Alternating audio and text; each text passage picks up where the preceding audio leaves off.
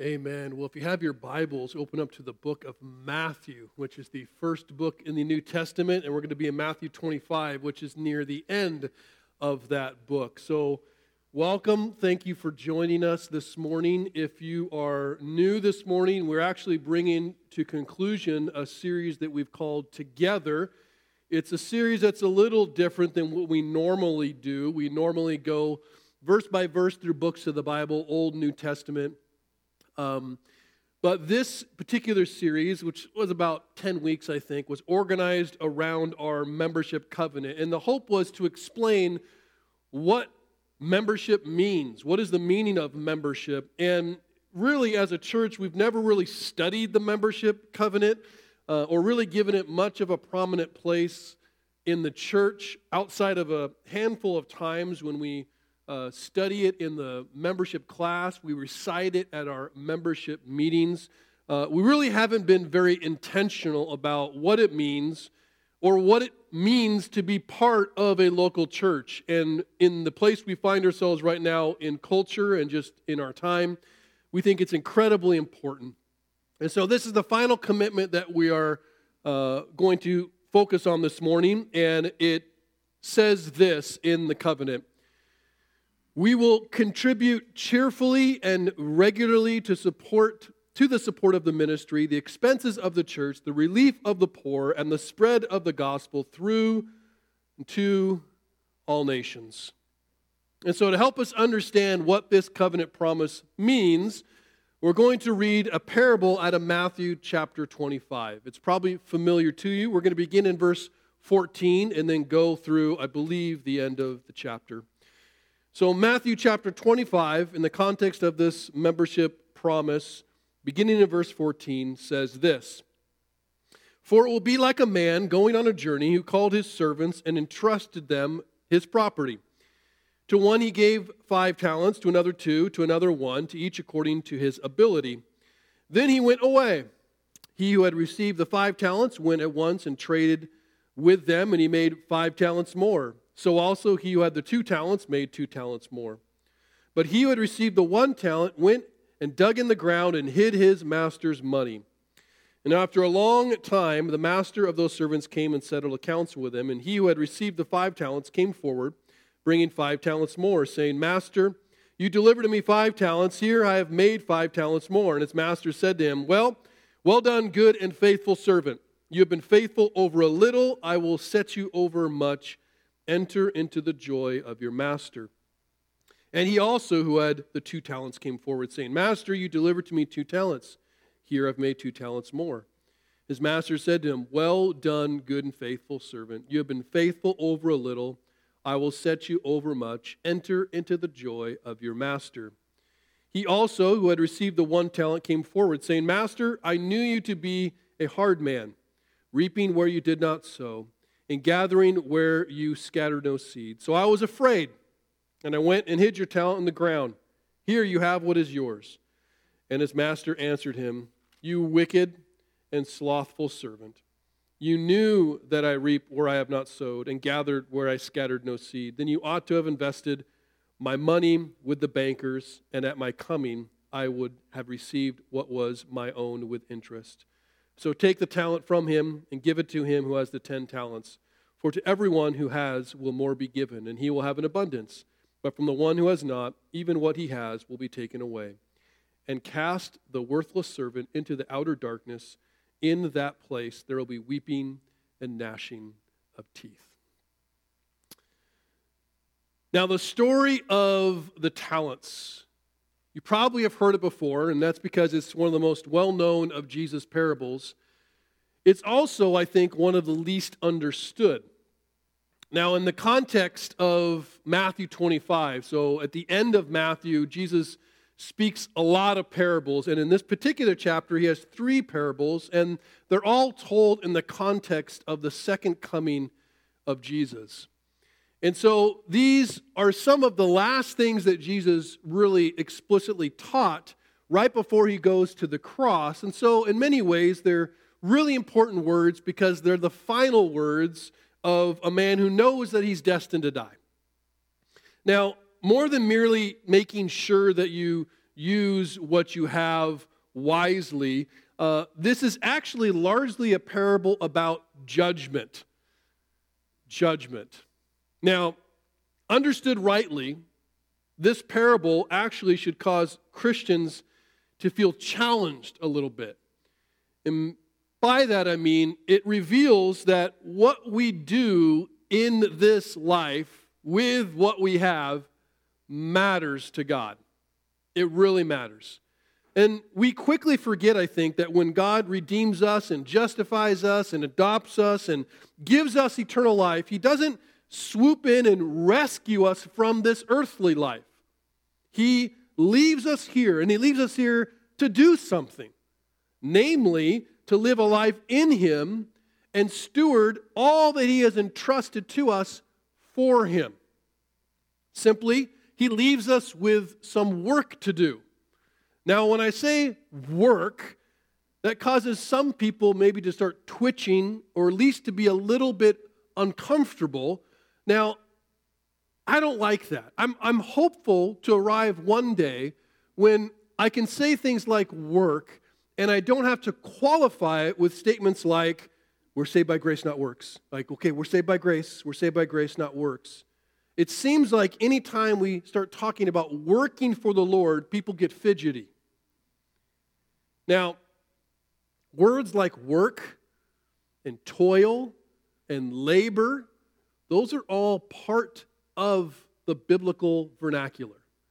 And we do need to understand them in the light of the gospel, but we do also need to spend some time exploring what they mean in the light of the gospel. More than once, Jesus says, the one who endures to the end will be saved. And if we're not careful, we can think of it like this. I just got to get to the end. Like kind of hiding away and do nothing, just like, where's Jesus? Perhaps instead, we should consider what Jesus means by enduring beyond just passively persevering until it's all over. The parable, like many others, begins, I think, by giving us a fresh and correct perspective in understanding everything there is in our lives. The master, maybe it's not obvious, but he represents God. And every parable in this particular chapter has the master or God calling servants and entrusting to them his property, whether it be his money, his possessions, whatever. And so parable after parable, particularly in Matthew, but certainly in other Gospels, you read about the master's field and the master's house and the master's feast and the master's stuff. And that is a simple way of saying that we are in God's story and He is not in ours. That's really important to remember. In his first letter to the Corinthians, the Apostle Paul said it so plainly. He said, look, you're not your own. You were bought with a price. You were purchased. God owns you. And every part of your life is His. We answer to Him. God doesn't answer to us. Our good God created a good world, and men rebelled against His perfect rule and His perfect love. And whether men acknowledge it or not, all of this is God's. This is God's world, and that includes this, that, you, me, everything visible, everything invisible. It is all His. He is the creator, and we are a creation, which means we are not just dependent upon Him for life and everything in it, we are accountable to Him. God is not obligated to us in any way, except how He chooses to obligate Himself. We are without doubt beholden to Him in every possible way. Anything this side of hell is God's grace. Anything. Now, knowing that, in the context of this parable, you see that by grace, these three men have jobs as stewards of the master's property. And by grace, each of them are given different amounts of money to steward or care for by the master. According to scholars, the one who possessed the 5 talents of gold or silver, he was likely a multimillionaire by today's standards. Some calculate the talents in these parables to be equivalent to 20 years of wages, which isn't quite a multimillionaire, depending on how much you make, but it's a lot of money. Still, some scholars estimate it a little more conservatively and say, well, a talent was probably somewhere between $1,000 and $30,000. The amount is really kind of insignificant. All that to say, it's a lot, and it's not theirs. What is significant is that each one, 5, 2, and 1, according to the text, is given according to their ability, according to the power that they have and have been entrusted with, if you will, by their design. The master seems unfair. Like, why does that guy get 5 and why does that guy get 1? It's only unfair if you start to compare. That rhymes. I didn't even mean to make that rhyme, but that's awesome, right? When you compare, it does seem like, gosh, why do they get so much and why do they get so little? They're each given according to their ability. So I want you to put this phrase in your brain and let it seep down into your heart. Everything that you have, that I have, everything you have, and everything you don't have is a gift of the Lord. Sometimes the have is hard to believe, and sometimes the don't have is hard to believe. But it's all a gift. Like the master knows the servant, and he gives them according to who they are, their ability, whatever that means, and it means a lot. But he knows intimately who this servant is and how they are designed. Our responsibility to steward what God gives us has nothing to do with anybody else. It doesn't have to do with what you have and what they have or what you don't have and they have or whatever, or even how well they steward what they have. It's very personal. So don't play the compare game, is my point. But this master entrusts each one, 5, 2, 1, goes away for a very long time. Again, in the context of the second coming of Christ. Jesus has been gone a while. If he comes back right now, that would be awesome. But he's been gone a long time, but he is returning. So God-given talents in hand, these servants go into the world and they do different things. As stewards, they would be expected to do 2 things. 1, protect what they've been given, and 2, enrich what they've been given. Use what they've been given. They're not blessed because they got 5, 2, or 1. They will experience blessing in their role as they work to increase the greatness of their master's wealth. That's where the blessing comes from. So the master returns after being gone a long time, in the words of Jesus, to settle accounts with the servants. Ultimately, he's going to judge their work. We don't like the word judgment. Our culture doesn't like the word judgment. Jesus said, don't judge. No, he didn't. Might want to read that more carefully. But we're not talking about eternal judgment. Christians are not judged in the end in that sense. We are saved by grace. We are saved irrevocably. We are saved unconditionally based off belief in what Jesus has done on our behalf. So that's not, you don't get adopted and go, oh, you screwed up. You're no longer adopted. You're not my kid anymore. That's not how it works. So that kind of judgment is not going to happen for Christians. But the Bible is very clear in one sense that we are saved by grace through faith and not by works. And the Bible is equally clear to say, but our works are judged. Consider 1 Corinthians 13. 13.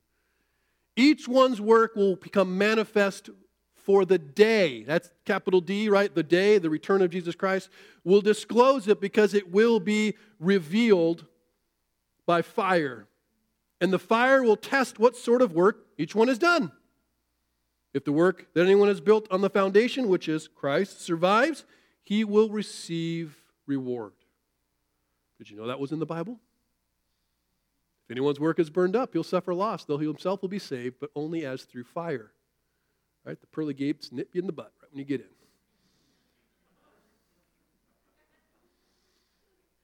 So, in terms of judgment, this is not about works for which God saves us.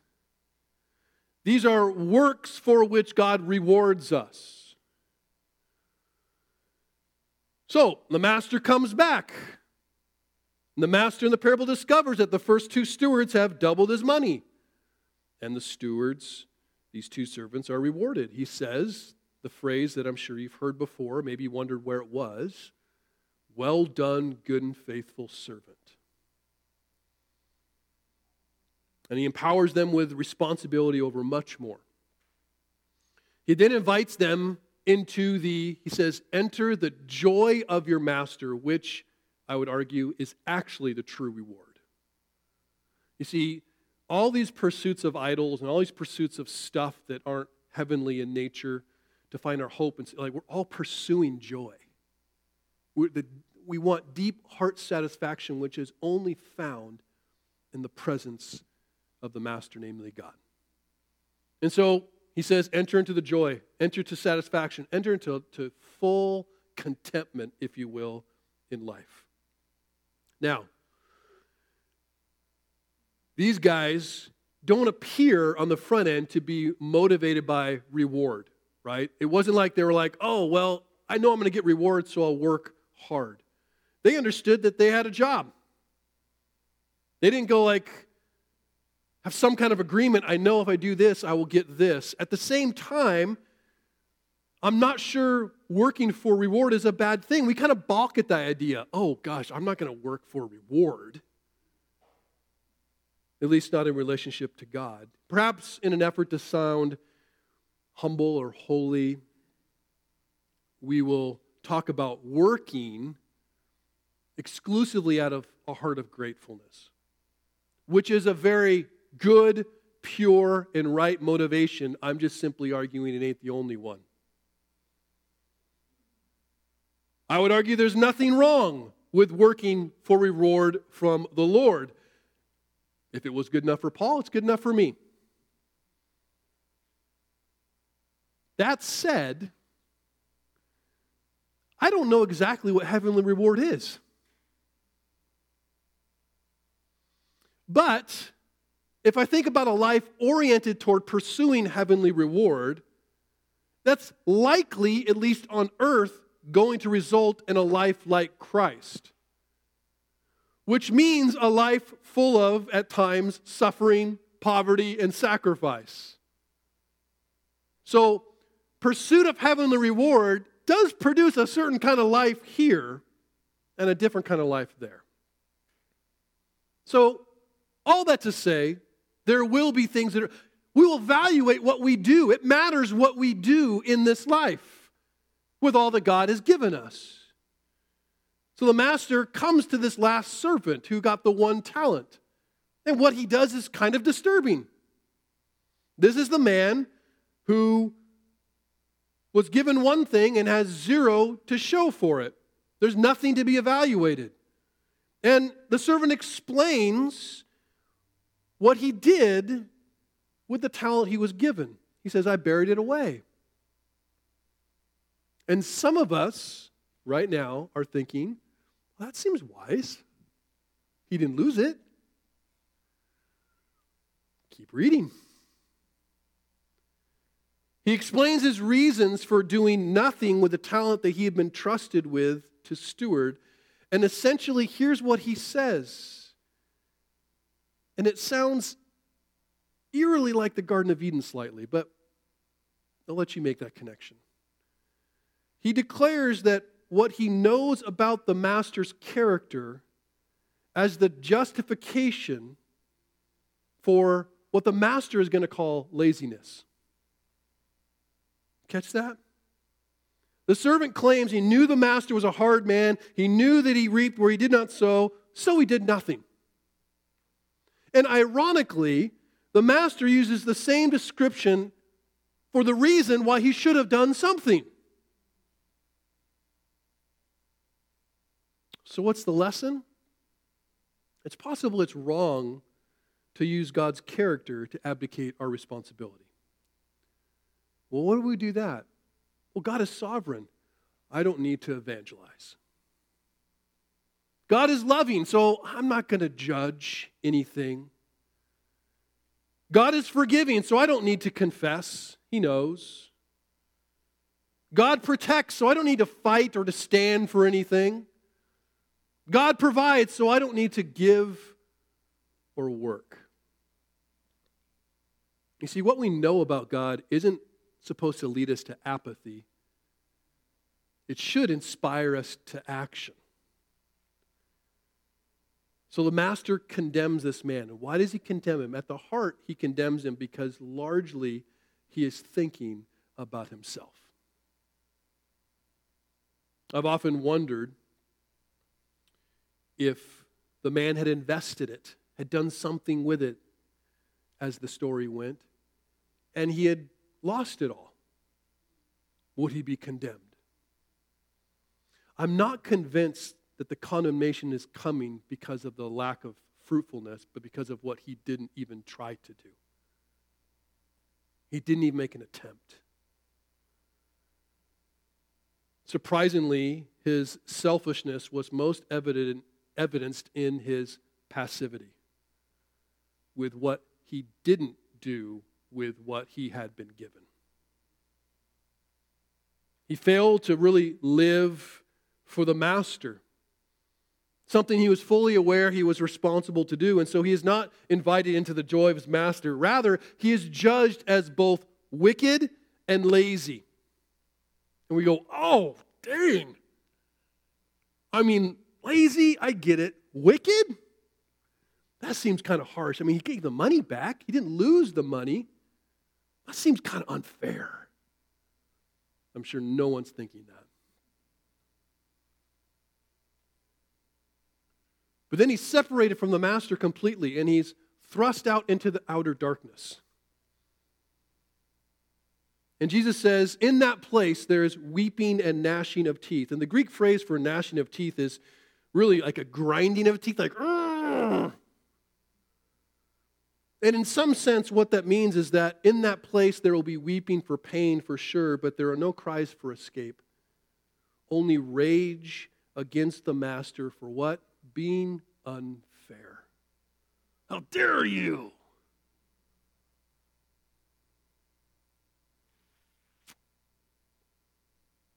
So what does that have to do with a covenant promise? Particularly, what does that have to do with this promise? We will contribute cheerfully and regularly to the support of the ministry, the expenses of the church, the relief of the poor, and the spread of the gospel through all nations, or shall cast you into outer darkness. No, we didn't add that part. It's not there. But what does it have to do with that? Well, see, most people read this covenant promise, and I think their minds, understandably, are drawn to, or their ears hear, give money to the church. That's what this is about. Now, yes and no. I have no problem with it being partially about that. And I have no problem with that because Jesus talked a lot about money. A ton. I, as a pastor, probably don't talk about it enough. The elders at times are like, need to preach about this. Not because we somehow are missing bills, never missed a bill in 15-year ministry, but because money is really important to us. Jesus talked about it a lot. Depending on the calculation you use, some argue that 1/3 of what he taught was about money or possessions. That's like one verse for every 7 in the first 3 Gospels. He talked about it more than he talked about love.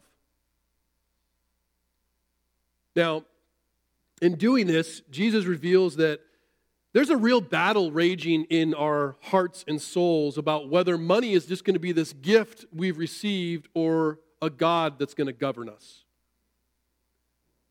However uncomfortable it might be for us to talk about money or giving, the conversation is certainly a spiritual one and not just purely practical.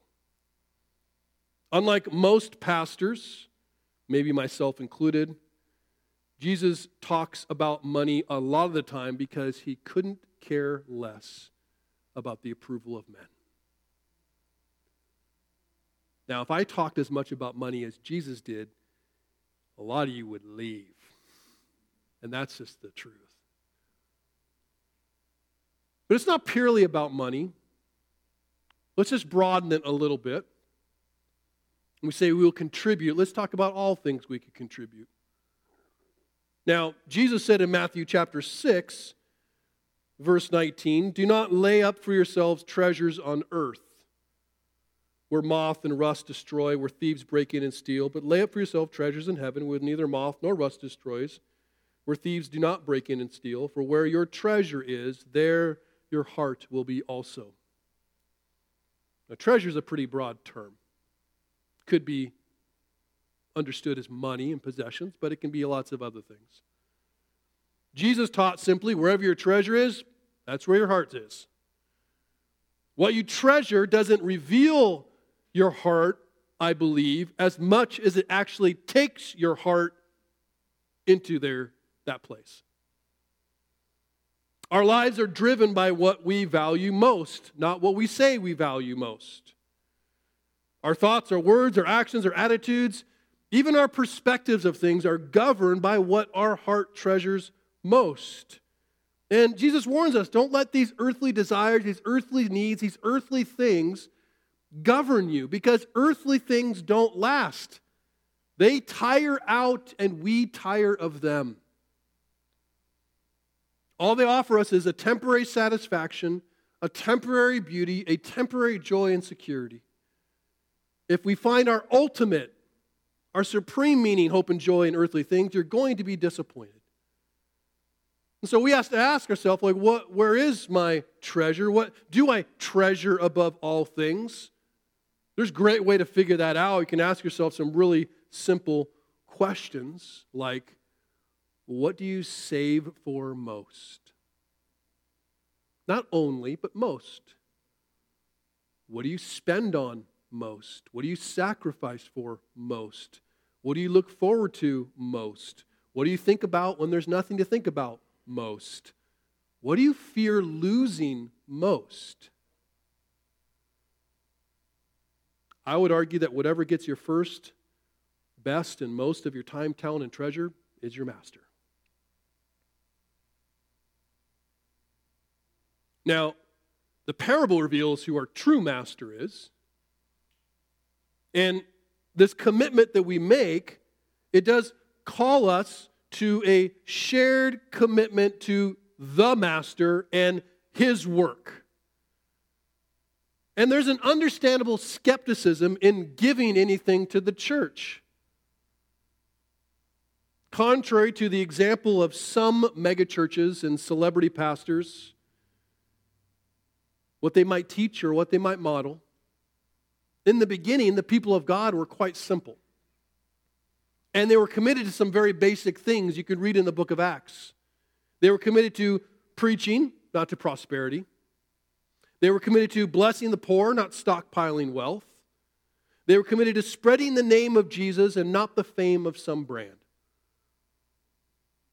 In Acts 2, we read that in the first gatherings of the church, they were selling their possessions and belongings and distributing the proceeds to all as any had need. In Acts 4, they're doing the same. There wasn't a needy person among them. For as many were owners of lands or houses, sold them and brought proceeds of what was sold and laid it at the apostles' feet, and it was distributed as any had need. And it goes on to say, and there were many coming to faith as they saw this. So When you talk about contributing to the ministry and supporting the ministry, what does that even mean? What do we do with money and time, all these things that are given? I would argue this.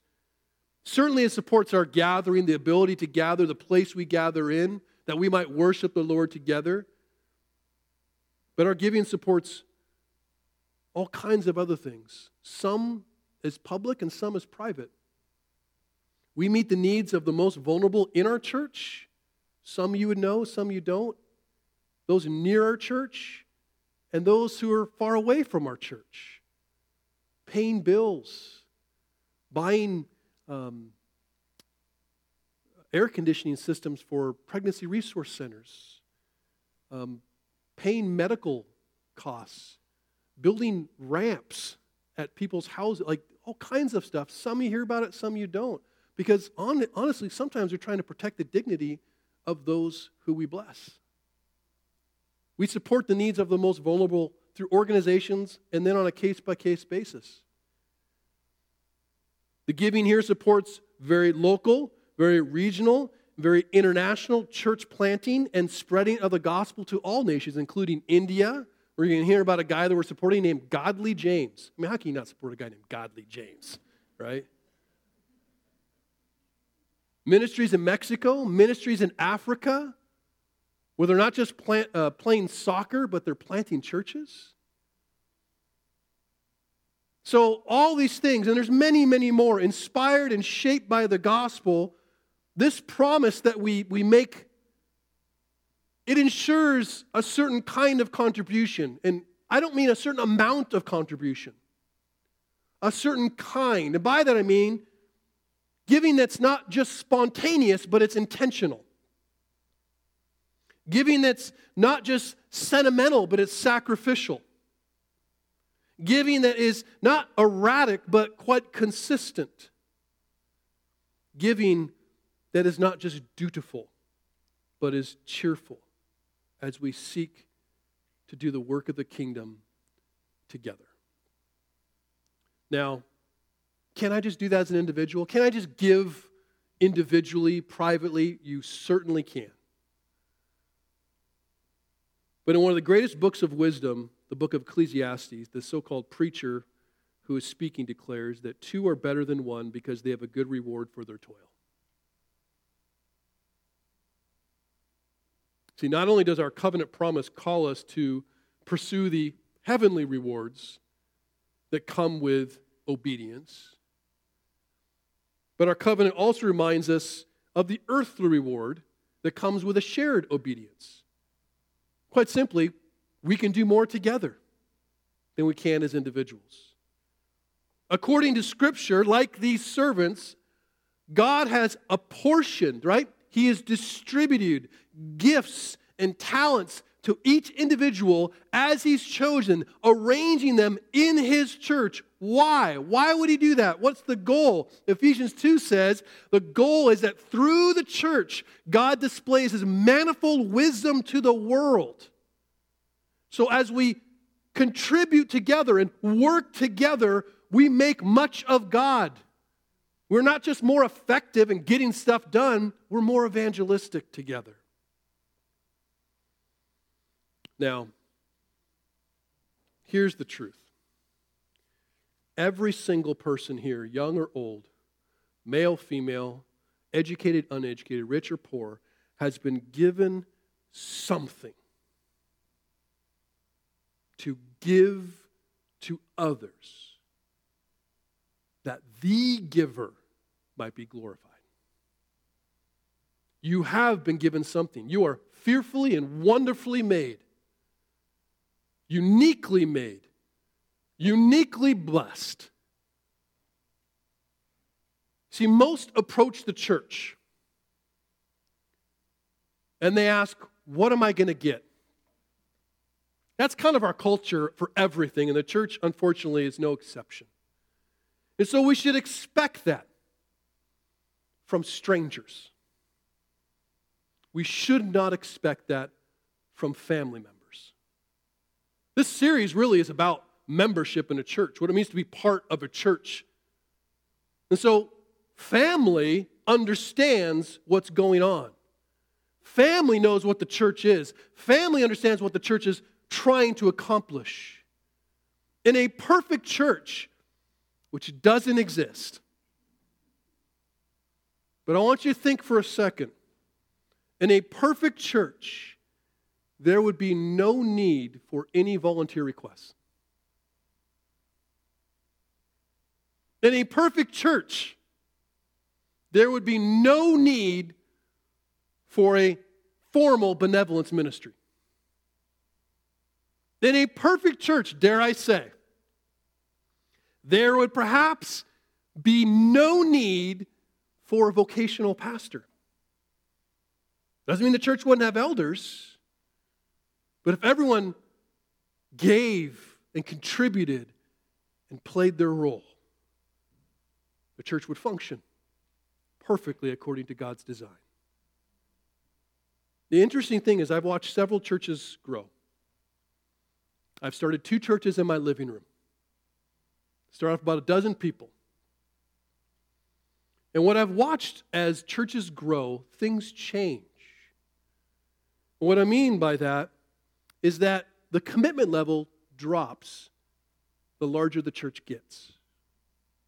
How do I know that? Well, with your 12 people, everybody's doing something. And it's easy. It's desirable. Even 50 people, everyone's doing something. The commitment is great because they understand the part they play. But as the church gets bigger, you begin to hide or have the ability to hide in the shadows or just stand back and watch like a spectator. And so as churches go from living rooms to sanctuaries, what and how people contribute seems to fade away because everyone believes that someone else is doing it. Now, it makes sense in some regard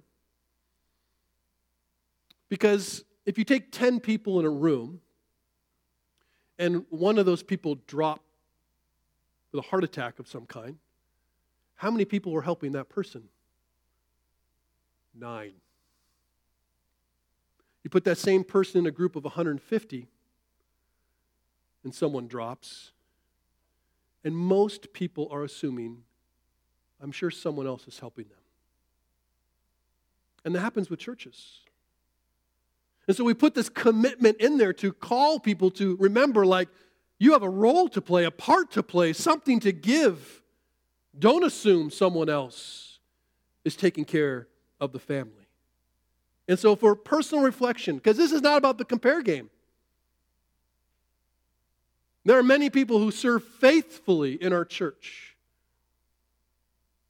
So I just say spend some time with the Lord and ask yourself this question.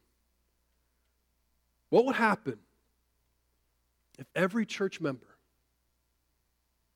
invested their gifts into the ministry of Restoration Road Church the way you do? What would happen?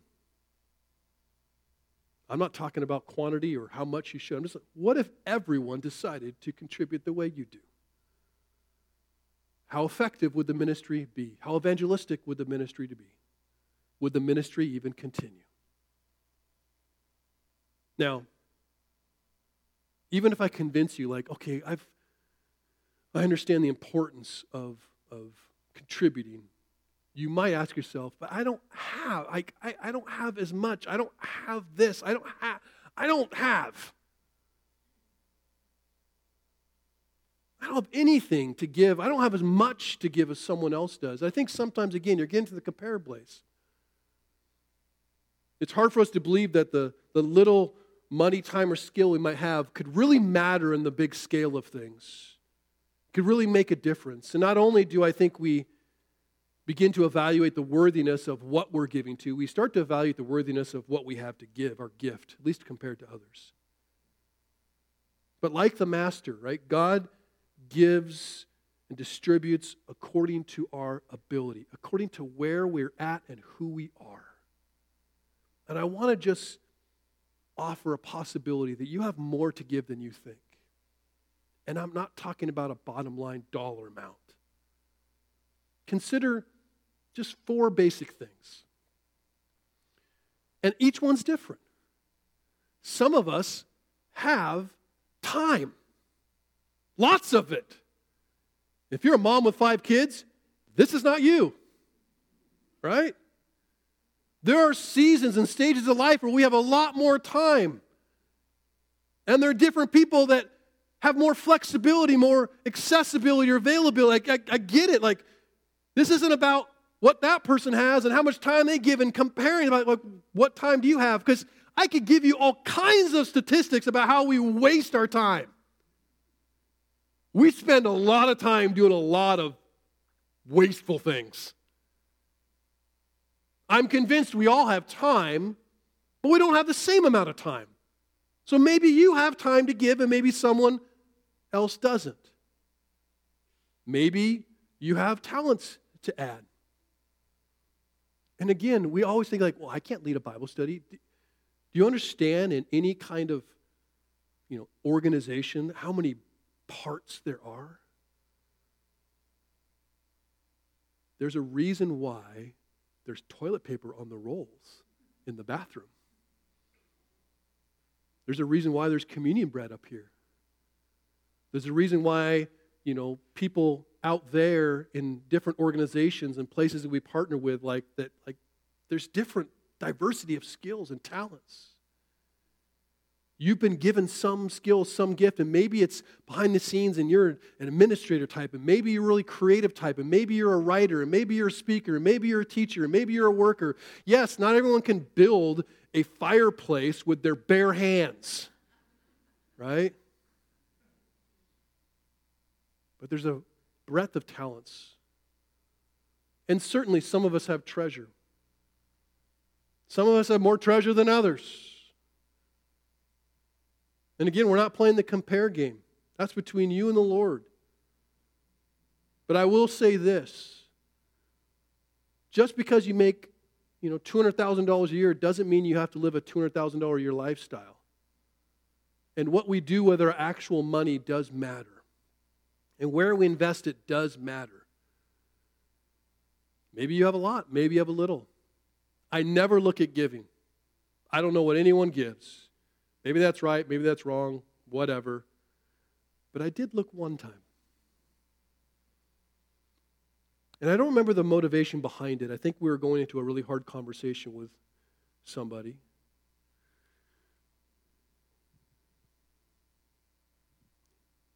Member A was an engineer at Boeing. Member B was a 16-year-old girl working at Subway. And who do you think gave more? It wasn't about a bottom dollar amount. It was like, wow, these seem really out of whack. And I am not one to judge necessarily, but anyone in the right mind, this seems a little off. So maybe you have treasure to give. But let me think of one last thing that you may think, I don't got any time, I have no talent, and I am broke. Okay. I still got you. A lot of you have some trials to share. And you don't have to be old necessarily, but the older you are, I think the more trials you have to share. I talk to older marriages and older men and women, and usually you're asking for wisdom and I can just tell you all the things I did wrong. I'm like, that's what I want to hear. There are people who have been through tremendous brokenness, tremendous suffering, tremendous loss. I would encourage you not to hide that away, but to share that. When we talk about contribution, your mind goes to checkbook. Don't let it go there, though certainly it's a place you explore. It's much bigger than that. Because God has put you here with something to give. It might be time, it might be talent, it might be treasure, but it might be some wisdom you've experienced from some deep suffering that you've endured.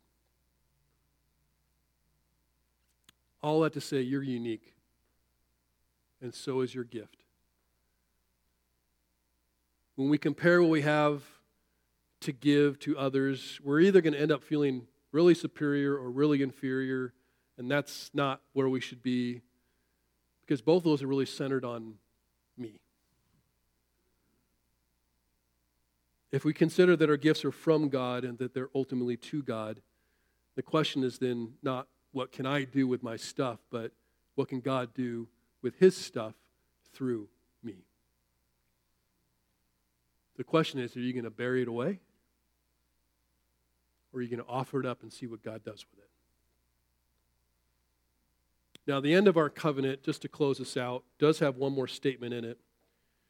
And it says this: we will, when we move from this place, as soon as possible, join another church where we can carry out the spirit of this covenant and the principles of God's word.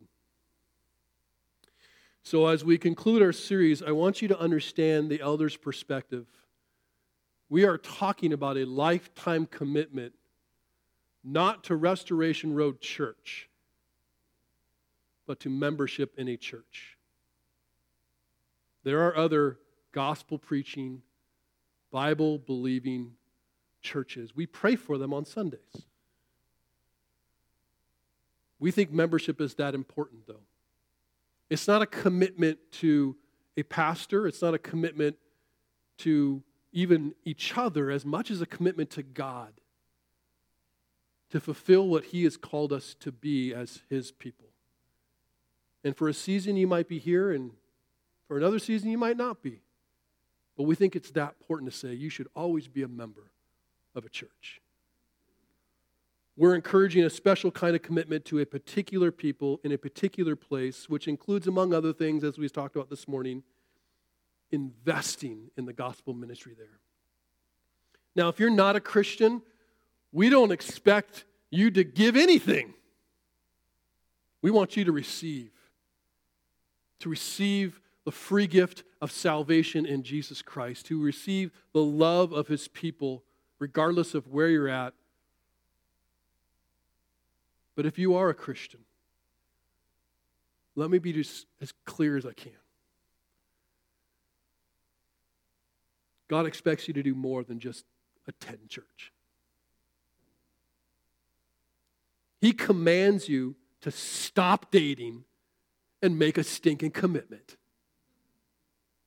To fulfill your role, your God-given role, to play the part that God has designed you to play in this place. To use all that God has given you to edify his people and to glorify his name. Know that God has numbered your days. And some of you only got a few.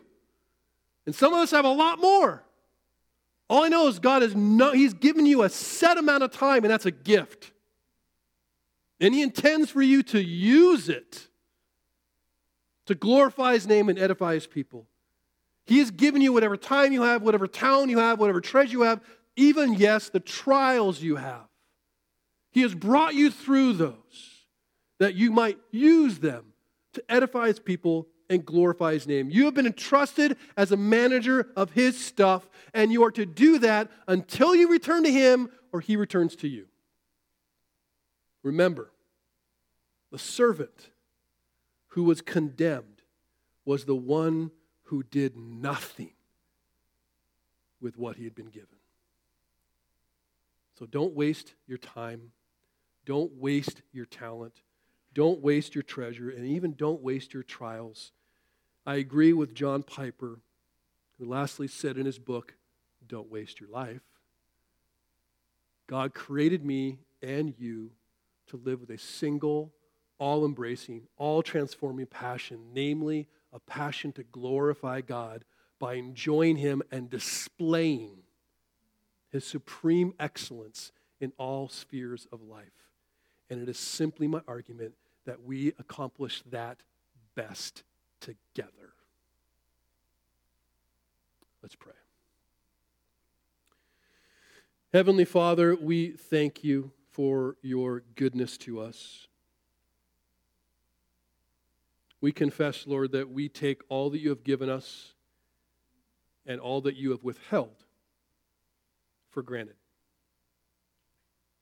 Help us to see, Lord, that you have given us exactly what we need. You have made us exactly who we are, that we might fulfill the ministry you have given us in this place. I pray for our church, Lord, that the members of this church will take serious their commitment. And they will not do so purely because they are compelled to by the pastor screaming at them, but because it is their joy. It is their joy to embrace who God has made them to be. It's their joy to share who God has made them to be and all that, God, you have given them. And would you use this church to glorify your name in this generation and even in the next? Help us to fulfill the ministry that we have received. It's in the name of Jesus we pray. Amen.